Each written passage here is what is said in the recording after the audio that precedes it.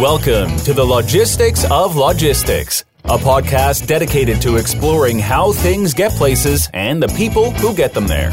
We'll talk with logistics and supply chain leaders about innovation, industry trends, and the future of the logistics business. Now, here's your host, Joe Lynch. Hello, friends. Welcome to the Logistics of Logistics podcast. My name is Joe Lynch. Thank you so much for joining us today. Today, we have a wonderful guest. It is Ben Gordon, and we're going to be talking about 5 trends shaping logistics. Welcome, Ben. How are you? Great, Joe. Great to see you. How are you? Very good. Very good. I've known of Ben. I think many people probably have known of Ben for his work in logistics and all the finance stuff, and we'll get more into that in a minute. But he is really a great follow on LinkedIn. So for many years, we've been connected. I never really met him. But looking at his accomplishments, very impressive. So before we go any further, Ben, please introduce yourself and your companies. Thank you, Joe. I appreciate it. Great to be with you. And you certainly have quite the following on LinkedIn, too. My business, fundamentally, we do one thing, but we have 2 different components.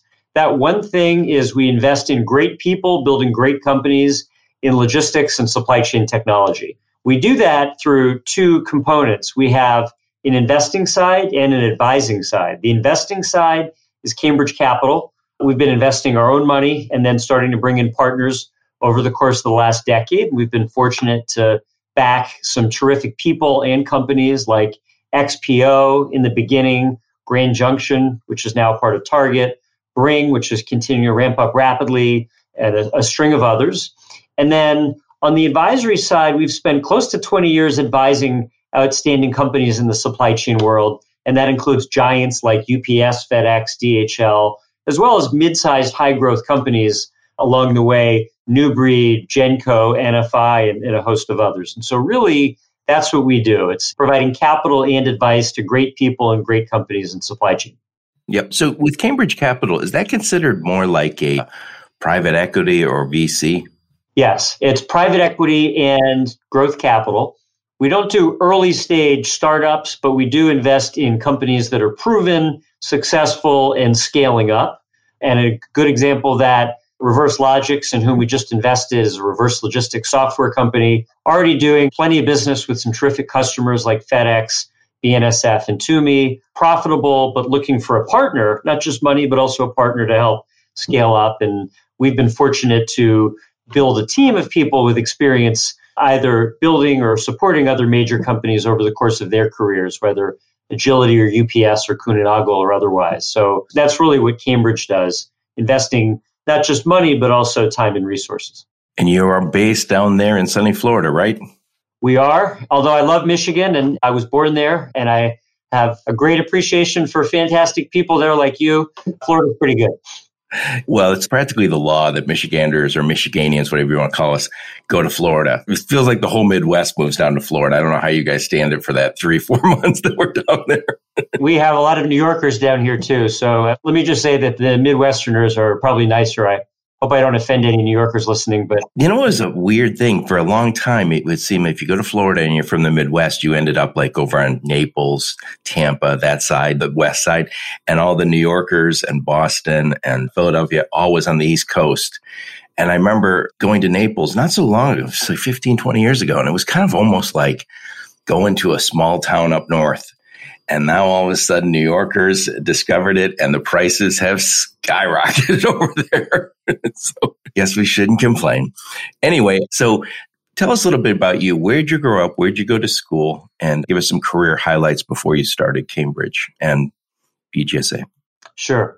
Well, I grew up in Philadelphia, and actually my family was from Worcester, Massachusetts. And that's relevant because Worcester was where my grandfather started a truck leasing company called AMI, which he eventually built into a major regional company, and now it's part of Penske. So multiple reasons why Michigan's in my blood and connected to the automotive side of the world. And so I grew up with some exposure to the industry, and it wasn't my business, right? I mean, I got to watch it and summer jobs and that sort of thing. But it gave me a reason to look for the world of transportation and logistics. And so I'm not going to tell you that as a little boy, I dreamed of logistics. I thought I'd be a baseball player like many others, but was disabused of that notion. By the time I reached college, I realized I'd hit my ceiling. I went to Yale for college and then Harvard for business school. And while I was at HBS, I wrote a business plan for a software company that would use the internet in order to match freight with capacity. And wow. Yeah, this was early. They say that the pioneers end up with arrows in their back. So we might have been too early because this was what today you would call a SaaS business. Really, it was using the internet to match freight with capacity. And it evolved into a TMS, a transportation management systems company. And so we really were going to 3PLs and saying, use our software in order to help manage your business and accomplish automation and double your business without adding headcount. And that was a compelling pitch for mid-sized 3PLs, but I made a few mistakes. One of them was I underestimated the fact that most 3PLs didn't really want to spend 7 figures on software. And so what we had was great marketing, but terrible sales. It was great marketing because the 3PLs loved the idea that we wanted to be the 3PL's partner and not their competitor.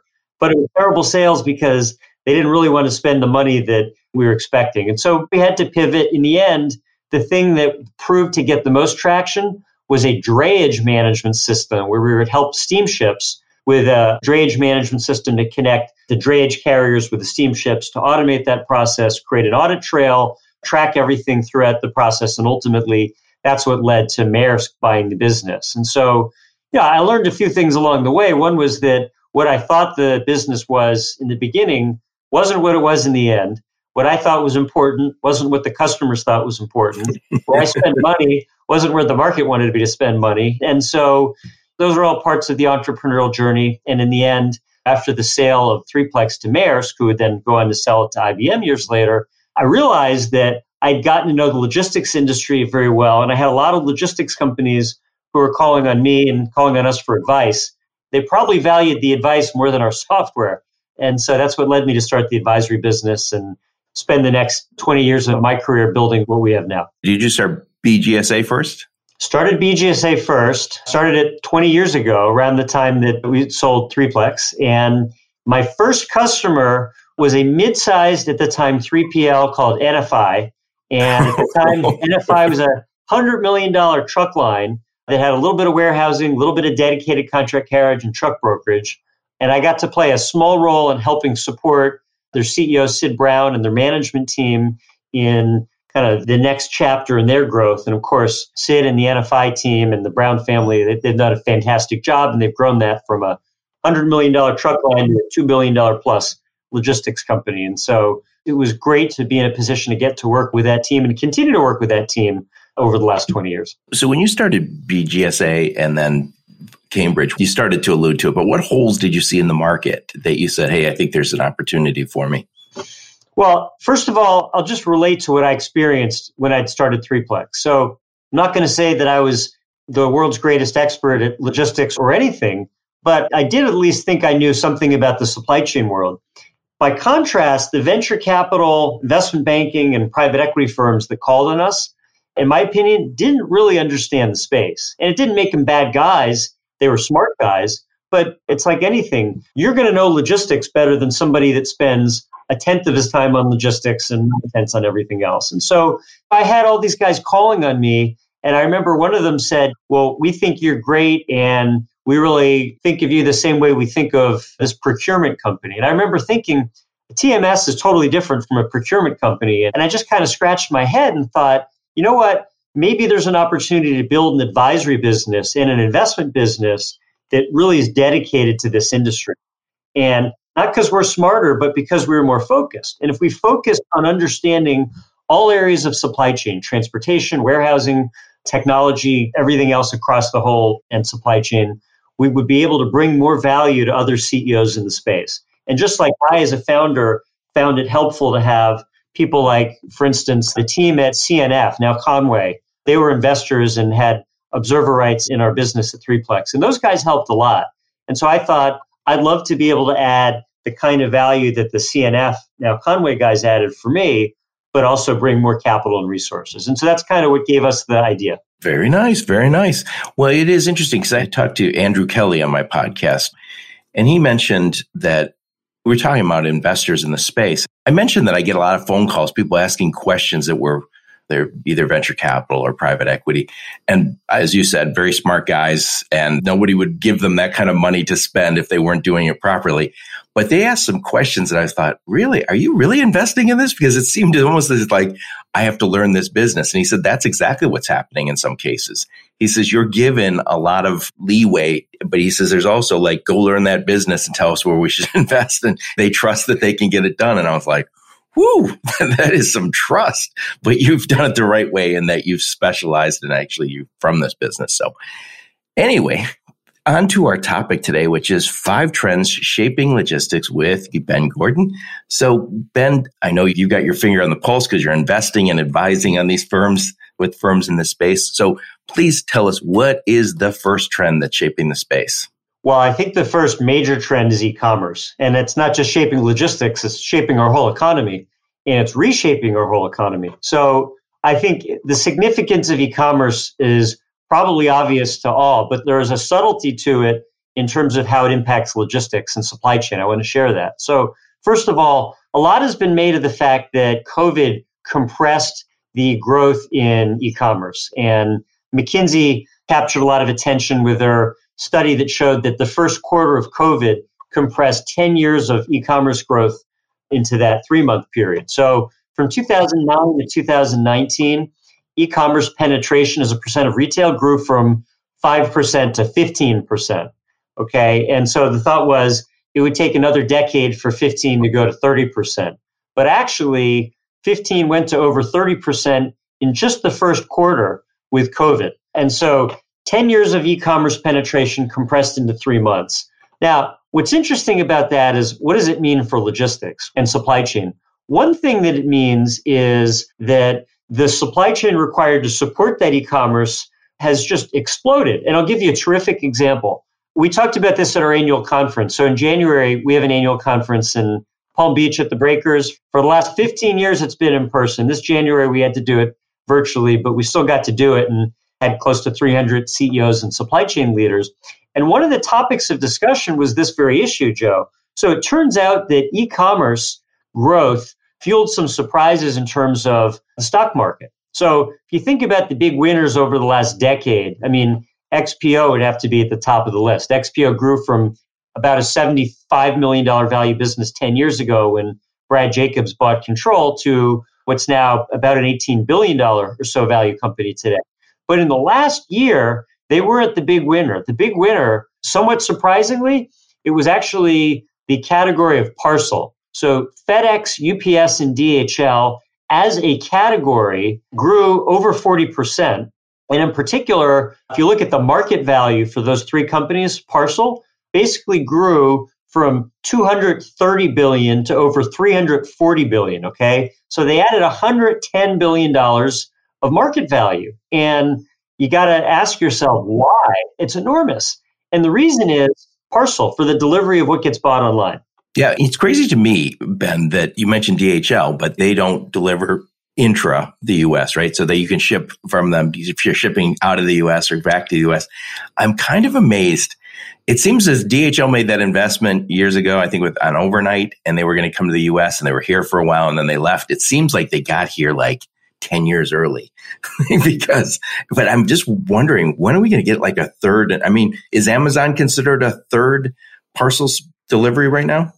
I think they are. You tell me. Great question. I think they are too. But I think 2 things. First of all, I think Amazon Logistics, we talked about this at our conference 3 or 4 years ago. We said Amazon Logistics today is kind of like Amazon Web Services was in 2006, which was at the time, it started as something small. It seemed like a creative idea and just something that Amazon could use to support their own customers. And it's expanded to become really the profit center for all of Amazon. I think Amazon Logistics is still on that trajectory of doing the same thing. That point is no longer controversial like it was 3 or 4 years ago, but absolutely, I think they're right up there. It's interesting. I forgot the name, but many, many years ago, I wrote an article on these 5 alternatives to UPS and FedEx. And it was like these, I think Speedy was one, these small regional parcel players. And I'm always surprised that somebody like you, somebody, a money guy, or some guys who say, hey, we're going to cobble together a competitor here. To me, I mean, even if it was just, we only delivered on the East Coast or only deliver stuff from these selected markets. It seems weird that somebody hasn't stepped in. I think there are people that will step in. I also think you'll see, challengers to UPS and FedEx. You may well see some of these regional parcel companies get cobbled together into a national challenger. That's what I just said. Contract, LSO. They're basically 5 or 6 major regional players, and GSO is another one, and LaserShip's another one. Why are there 5 or 6? Why don't those join forces and become 1 or 2? Stay tuned is what I would say. Time will tell. So yeah, no doubt about this. E-commerce is a huge one. And I think what's also interesting to me, Ben, as just a consumer, I liked Joseph Banks shirts. I like the traveler shirts. They don't get wrinkled. So I remember going to the store and them closing all their stores. And I called, I said, where the hell are your stores? I think they went through some sort of restructuring. But what's interesting is they really are pushing to go online. I always kind of thought as long as there was consumers like me who wanted to go try a shirt on, that I'd have that chance. Not so fast. I think this COVID, it really moved their strategy up a year or two. So e-commerce is the first one. That's predictable. What's the second one? I think it's closely related, right? Well, actually, given your comment about buying clothing online, one of the things that's happening with more clothing sold online, there are more returns online.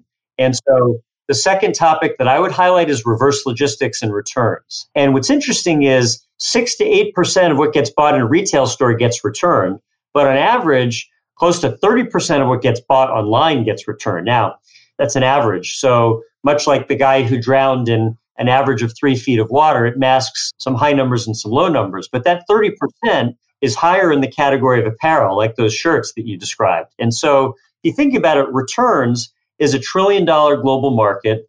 E-commerce growth of 20% means returns are growing at 20%. That return rate of up to 30% online means there's a big problem and a big pain point. Also, importantly, the cost to return something is actually approximately 10 times the cost of the forward logistics. And that's because you're doing something on a one-off basis instead of on a pre-planned basis. And instead of being able to plan and have the full truck and route optimization and everything that goes into a carefully choreographed supply chain operation on a returns basis, a lot of that gets tossed out. So much more expensive, much less efficient, much bigger pain point. And if you're not careful, a retailer or a brand can go from making money to losing money online. And so that's a big problem and a big pain point. It's also a great opportunity. And so companies that are focused on returns and reverse logistics, I think, are poised to capture a big need. We saw this over the last 40 years. Really, the most powerful company in this space to emerge was a company called Genco, which Herb Shear built, did a fantastic job. FedEx ultimately bought it for $1.4 billion. And it really reflected the fact that this was not just a powerful company in an important category, but also that it belonged integrated with these other areas. So just like FedEx has been a big winner in parcel and e-commerce, it made sense that their reverse logistics side, Genco, would be a second step in their strategy. Well, but it's not just good for Genco and for FedEx. It's good for plenty of others as well. Here at Cambridge Capital, we invested in a company just a few weeks ago called Reverse Logics, and they're a software company, a SaaS provider focused on returns management. So they go to companies, whether they're major logistics firms like a FedEx or major brands like a Tumi, and they say, let us handle the returns problem for you. And if it's a logistics customer like FedEx, it becomes a profit center. And if it's a brand or a retailer, it becomes a way to solve a pain point. And so that's a pretty big category in the world of supply chain today. Right. If you walk through any fulfillment center, and I've walked through quite a few, as you're walking through, you can always see where the returns are because it was somebody who ripped open a box, then put it all back in, taped it up the best they could, and sent it back. And not necessarily professionally packaged. And then somebody has to open that up, check and see if it's damaged, dirty, whatever. It's not easy. And I'll tell you another thing, and this is separate from logistics, but I think companies who are in e-commerce have to do a better job of sizing because I watched the Home Shopping Network. They spend an enormous amount of time talking about if you're 5'10" and 180 pounds, this fits this way. If your foot's a little wide, wear this kind of shoe. And I always think this is the right way to do it because what you don't want is those returns because they are wildly expensive. And somebody's got to manage that for you. I like, what do you call that company? Reverse Logics? Reverse Logics, that's right. Excellent. So, Ben, what is the third trend that's shaping logistics? Well, if returns are important, the forward logistics in support of e-commerce matters as well. And so that I would call last mile. And the last mile has always mattered, but it's never mattered more than it does today. So the more you buy online, the more somebody has to deal with the last mile. And the more, as COVID demonstrates, you want things brought to you instead of you going to the store or you going to the restaurant or you going somewhere else, the more last mile matters. And so last mile has become a tremendously important area. A couple of interesting things to note about last mile. One is that in the world of B2C supply chain cost, 41% of all supply chain dollars that are spent go to last mile. So it's a big deal. Whoa, that's a big number. Huge number. And I'm not the only one that knows it. I mean, if you look at the acquisition activity, 7-8 years ago, there wasn't a lot. I mean, XPO bought 3PD, MXD bought Home Direct, and XPO bought UX. So there were a handful of deals. But just in the last year, you saw Forward Air by Linstar, Target by Deliv, JB Hunt by RDI Last Mile, US Pack by Freight, Costco by Innovel. I mean, there's just a flurry of activity. And the reason is obvious, which is all these guys realize the growing importance of last mile. Well, speak about the post office in that regard, because I know they do a ton of final mile, and it seems as if at different times they've become overwhelmed with it. They have. Well, it's interesting you mentioned that. So Louis DeJoy, the Postmaster General, actually spoke at our conference in January. We got to do a fun Q&A session with him. And I've known Louis for a long time. Louis was a client of ours at BGSA over 15 years ago as he was building New Breed. And Louis is somebody he's taken a lot of flack in the last year, just given issues with the post office. But I will tell you, he's a very smart guy. He's a very disciplined business leader. And he really sees his mission. And he just articulated it, not just at our conference, but also in laying out his 10-year plan a few days ago as follows. His view is post office is slated to lose $158 billion over the next decade. And that's a staggering number. Louis views it as his responsibility as a U.S. citizen, as well as the Postmaster General, to bring that number down to a level such that the post office eventually gets to break even so it's sustainable, so that we as taxpayers and American citizens have a business that works and a post office that works. And one of the key ways of doing that is by driving more density into that supply chain network. So the post office delivers to every home and business in the entire United States, over 150 million locations throughout the 50 states. And so Louis says, look, I got to go to those places, and I've got a post office network going to these places, whether they have one package or 100, one parcel or 100, one piece of mail or 100, might as well drive more density into that. And so part of the plan is to drive more density. Part of it's to do a better job of picking up more volume and also gaining more revenue on the parcel side. And then part of it's to be able to do not just forward, but also reverse logistics. So post office is an important part of the last mile. And so I think you're absolutely onto something there. Yep. It's interesting. I didn't see Louis DeJoy talk about it, but I think I saw the last Postmaster General talk on one of the business shows. And he came from the business sector too. And I remember him saying, if you told me I had to make this lose less money or even make money, I would close tons of locations. And to your point, they don't have a choice to say, I'm not going to deliver to Northern Michigan because there's not the density. And he said, it even goes further than that. When you talk about closing a post office, you hear from the congressman and says, hey, you're not closing a post office in my district, plain and simple. And what I've thought, again, this is not my job. Your friend Louis has got a big job. I've thought at some point it should have made sense that they go back to what it used to be. You go to the general store and pick up your mail.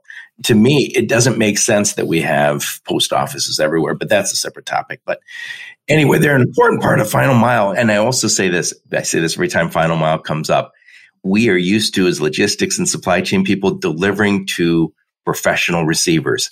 When you're delivering to a home, they are not professional receivers. When someone knocks on your door, you go, who is that? Am I going to answer the door or not? Unless you know you're getting something, a lot of times you don't answer the door. There's barking dogs, there's broken addresses, there's gates, there's a whole bunch of problems that go with that final mile. Then we all know about the theft. So there's a whole bunch of issues we still got to fix there. Absolutely. Absolutely. So one solution that could be great for the post office, but that's also great for us on a commercial basis and great for businesses is the role that last mile software can play. And that's an area where we've been active and where we've been an investor. We invested in a company 6 years ago called Grand Junction, which was really a SaaS solution for last mile. It was going to retailers. And the pitch was you as a retailer, a Home Depot or a Target or somebody else, you need to give your customer an experience that's every bit as good as the Amazon Prime experience. Exactly. We expect that now. Exactly. Amazon trains you to expect more. And so Rob Howard and Grand Junction did that. We played a small role as an investor and a partner. And ultimately, Rob built something great and Target ended up buying it 2 years later. And that certainly was a terrific reflection. Today, we invested in Bring, which is another last mile SaaS company that's also doing a great job. They're having won customers like Walmart, McDonald's, Panera, and others. Really, their idea is use software to give major retailers, brands, and others the kind of software to be part of a coalition of supply chain capabilities that, again, allows them to compete with an Amazon-like experience. And then one other thing I'll add, some people want the software, but some people want a managed service, including access to drivers. And for those that want the managed service and access to drivers, another company that we back, Delivery Circle, is very strong in that arena. So I think whether companies want software only or the managed service, there's lots of opportunity in last mile. Yep. There's another thing that comes up occasionally on my podcast is when we've got, and maybe this is part of the Amazon effect, is we sometimes have investor money making, so they say, hey, we're just going to gain market share. And when I say I want toothpaste delivered, and somebody says, I will deliver that overnight to your house for free. And we've kind of gotten used to this idea. And I almost think at some point when somebody says it's $8 to have your toothpaste delivered, you go, oh, I'm not doing that. I mean, I think we are a little spoiled that way right now. And I keep thinking as consumers, there's going to be a day when somebody says, does that really make sense that I deliver toothpaste to your house? Can't we wait till next week when we deliver a lot more? And I think one of the things that's going to come up related to that is going to be related to sustainability, because I think at some point beyond just a dollar amount, I think somebody's going to be able to give you a sustainable, some sort of measure and go, hey, do you really want this? Or do you want to be a good citizen of the world? But that's a little off track. Well, I think that's right. Interestingly enough, being a good citizen of the world feeds into the things that we've been talking about. I mean, as an example, reverse logistics companies, whether Reverse Logics or Genco or others, can reduce the amount of consumption in the world, because if reverse logistics is done better, fewer things get thrown out. Therefore, fewer things need to be bought more than once. That reduces unnecessary excess production and carbon footprint. And similarly, great last mile and logistics companies can boost density. If the same truck has more in it and the same post office delivery guy is carrying twice as many packages as he otherwise would, again, you're delivering more without having to add more trucks. So there's an ESG component and a do good and do well component to this as well. What do you mean by ESG? ESG stands for environmental, social, and governance. And that phrase, ESG, has really taken off in the last year, partly because investors like the idea that they're investing their money in things that are both an opportunity to do good as well as to do well. The so-called double bottom line, where you're measured not just against financial performance, but also environmental or social. That's something that logistics has a lot to contribute. Oh, yeah, absolutely. Because at some point when a consumer buys from a brand that values, I'll say the triple bottom line, people, planet, profit. And when you buy from a company like Allbirds or Patagonia, at some point they're going to say, wait, they're buying from me because I have a reduced carbon footprint over my competitors. They're going to ask the 3PL that they're working with. They're going to ask the warehouse that they're working with, what are you doing? And I've said this many times. When they ask, it's too late to fix it. You have to start now. I have a daughter in her 20s. She went to school for sustainable business. She learned triple bottom line. That was her degree. And a lot of companies are now moving in that direction. So ESG is just, say one more time, Ben. ESG, environmental, social, and governance. I love it. So what's the next trend? So I think e-commerce fulfillment is the next trend, because really it's about the process from making your order to figuring out how it gets to you. It's sort of the warehouse step that precedes that last mile step. And if you think about it, e-commerce fulfillment In the good old days, you had warehousing companies, and over 100 years ago, 125, 130 years ago, you had what's now called the IWLA that was established, the International Warehousing and Logistics Association. Originally, the IWLA was for public warehousing. You had a big box and different people that would rent space, and that was the way it was. Well, now you have these fulfillment facilities where there's quick turn, high velocity. You measure how long inventory sits, and in a quick turn fulfillment center, might be a couple of weeks, might be a month. It depends on exactly how fast moving the underlying products are. And e-commerce fulfillment companies really have become a backbone for supply chain. You could argue that Amazon is as much an e-commerce fulfillment company as they are a tech company. And so who are the winners in that? Well, you had early winners. My friend Scott Dorfman started a company called InnoTrack, which he built, took public, sold. It's now part of Radial, really the largest pure play in fulfillment. Now you have various startups that are ramping up. ShipBob, which of course raised money and captured attention when SoftBank came in. ShipMonk is another. There are kind of a host of them. And what they have in common is that when you buy something online, they're providing the warehouse-based infrastructure to support it, the pick, pack, and ship. That's a big area. It's still very fragmented, wide open. There are lots of companies in that realm. In my view, the winners will be those that, A, know how to do the fundamental logistics, and you'd be surprised how many tech companies gloss over that. 2, that understand how to integrate with and connect into the e-commerce side so that when an order comes in, it automatically gets plugged into the fulfillment system. 3, the analytics in order to manage and measure what happens. And then 4, of course, is troubleshooting, because when things go wrong, which often happens, they've got to be able to have the capacity to do that. So the companies that I've looked at, I don't have anything negative to say about any of the companies that I've mentioned, but every single company in this ecosystem has its strengths and weaknesses. The ones that are more software-based tend not to understand the operations as well. The ones that are operational-based tend not to have as strong of a software offering. So that's an overall opportunity that I think continues. Right. And my last podcast was with Fulfilled, and they're down in Huntsville, and they do a wonderful job. And one of the things, I know AJ, the founder, very well. And one of the things he always said is, that's all we do is direct to consumer e-commerce fulfillment. And what's interesting is there's a lot of warehousing companies that have specialized in traditional warehousing. Maybe it sent stuff to retail locations, and they're moving into that. I have no doubt some will be very successful.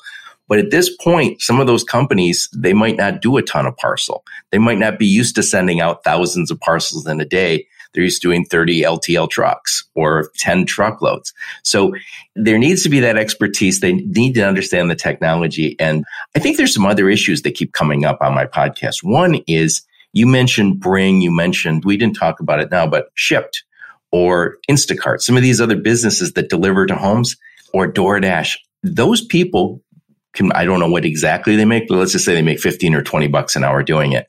Which would you rather do, that or go work in a fulfillment center? So those fulfillment centers are going to struggle if they don't get a little more automation. And I think what they're also going to recognize before too long is they're going to need automation, because I can tell you this from my automotive experience. You can't ask somebody to do a job that is backbreaking for 10 years in a row. So you're going to end up with this very transient workforce that tends to be young, and there's going to be injuries. And we need to concern ourselves with that beforehand, because we just talked about sustainability. If you say, hey, I got my cheap toothpaste to my house, that's not worth it if the company says, yeah, we have a whole bunch of people who are living a bad life in our dark warehouse. So we have to figure that aspect out too. One other thing that keeps coming up, I had the guys from Robot on my podcast, and they always say they want to be the king of the pack station. So when you're packing stuff, that's where the opportunity for putting the wrong thing in the box. And also what can happen is somebody says, hey, you missed something. I was supposed to get 3 pens and 2 pads of paper, and you only put 2 pens and 1 pad of paper. Well, what do? You give it to them. Well, if you had cameras that had that, here's that order, I can show you it was packed and taped and shipped, because that is going to become an issue also that related to those returns. So lots of issues, lots of opportunities, I guess. Definitely lots of issues and opportunities. If it was easy, there'd be no opportunity. So what's next? What's another trend that is shaping the logistics world?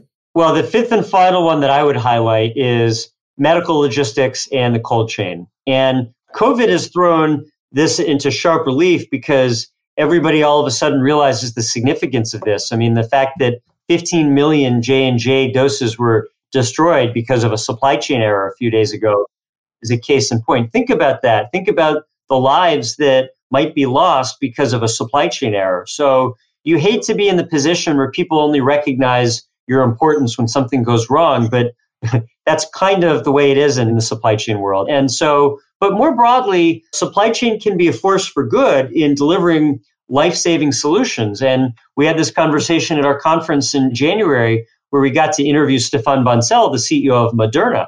And we talked about the Moderna supply chain. And one of the things that Stefan talked about was the fact that while there is a cold chain that supports what Moderna and Pfizer and others can do in the US and Western Europe, it's not so easy in the emerging markets, Latin America, Asia, Africa. And so there's a real need and a real pain point around the supply chain to support that. What does that mean? Well, part of it's the refrigeration, and whether that's shipping giant refrigerators because the temperature demands are so extreme in order to support that, or more conventional refrigerated trucks and warehouses and but remember, it's all end to end because your weakest link is what can take the whole system down. So that's part of it.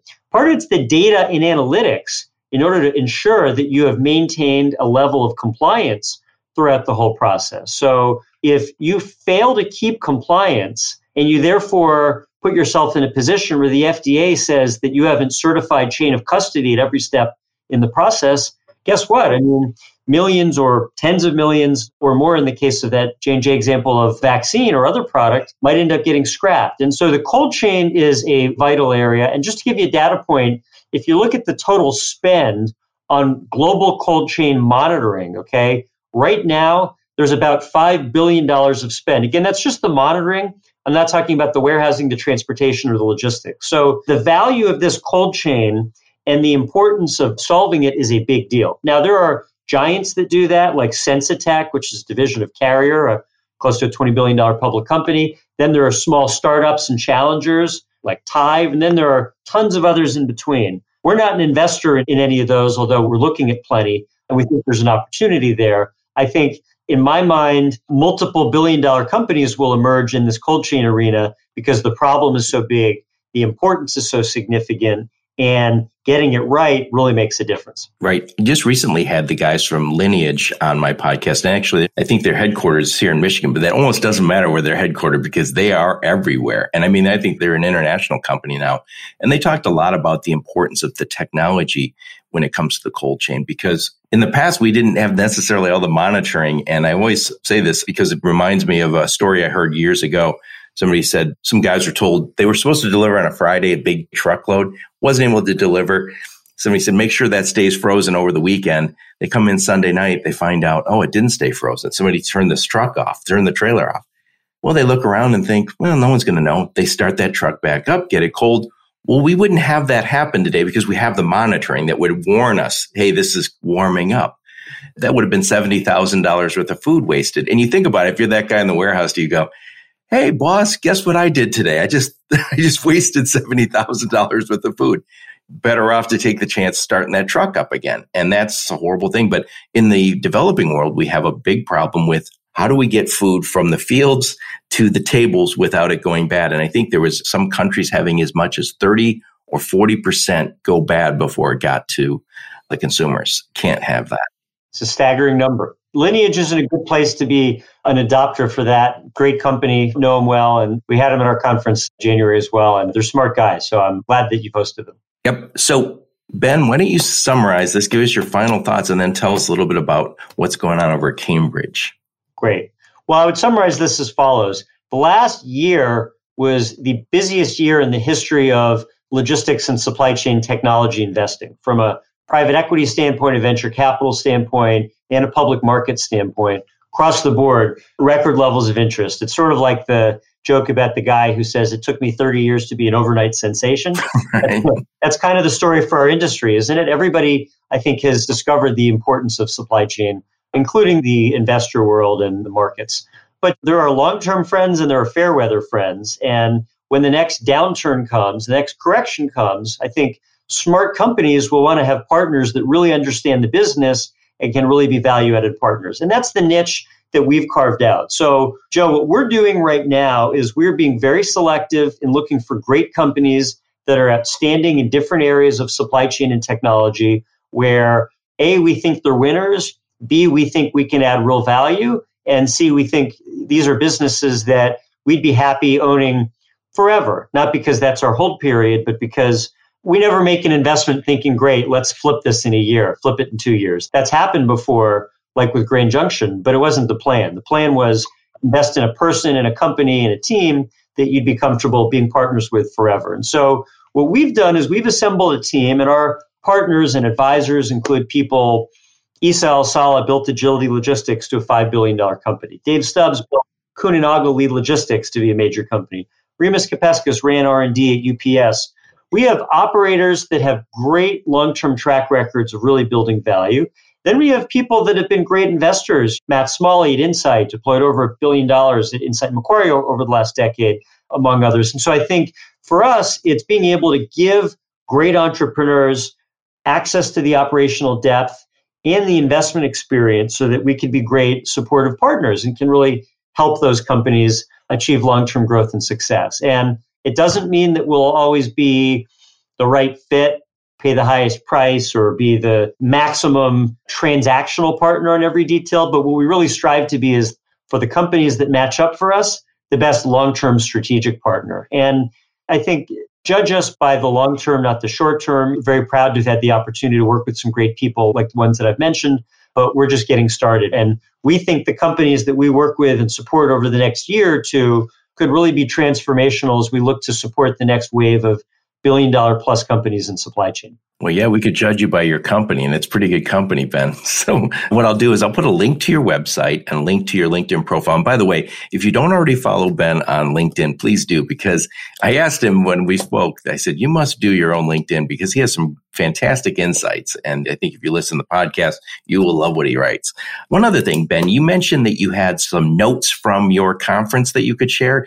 If you give me those notes, well, first I'll talk about those notes and then give me a link to them so I can put them in the show notes. Absolutely. So at our annual conference, BGSA Supply Chain Conference, it's an invitation-only event. We typically have close to 300 CEOs and supply chain leaders. And this past year, the negative is that we had to do it virtually because of the realities of COVID. But one positive is we're able to reach people from further away who might not have otherwise made it. I'm pretty sure that Stefan Bancel from Moderna, as much as he might have wanted to talk about supply chain, probably wouldn't have had time to fly down to Palm Beach and join us for a full day. But sharing his insights by the virtual conference, absolutely. And similarly, the percentage of international participants was great, and the dialogue reflected that. So if you go to bgsaconference.com, and then you can go to the highlights tab or bgsaconference.com/highlights, you'll see excerpts from several of the presentations and discussions. You'll also see a presentation that I shared on the state of the industry as we see it in the world of logistics and supply chain from our vantage point. So that must have been usually a tough sell getting people to go down to West Palm in January. But anyway, I'll put a link to that in the show notes. And Ben, this was great. I really do appreciate you taking the time. And this was fantastic information. Thank you. Well, Joe, thank you. I appreciate it. Great to be with you. You ask great questions. You understand this industry extremely well. You've been doing it for a long time, as have I. And if I can be helpful to your audience on anything related to what we've discussed, by all means, I'd be happy to help. Where we tend to be the best fit is CEOs and owners of companies that are either running high growth companies in the supply chain world doing 5 to 20 million or more of recurring revenue, or supply chain services companies doing 5 to 20 million or more of EBITDA and looking for a partner for growth. The guy that just wants to cash out and go away, probably not the best fit for us, although happy to meet and talk. The guy that's excited about, or gal that's excited about what he or she has built and maybe wants some liquidity, but also wants a partner for growth, that's 9 times out of 10 the right kind of fit for us. But regardless of the numbers, people that are building great businesses in supply chain, those are the kinds of people that we want to meet and we like to think we could be a great fit for. Excellent. Excellent. Well, thank you so much. I really do appreciate you taking the time, and I hope you'll come back and do it again. And thank all of you for listening to the podcast. Your support's very much appreciated. Until next time, onward and upward.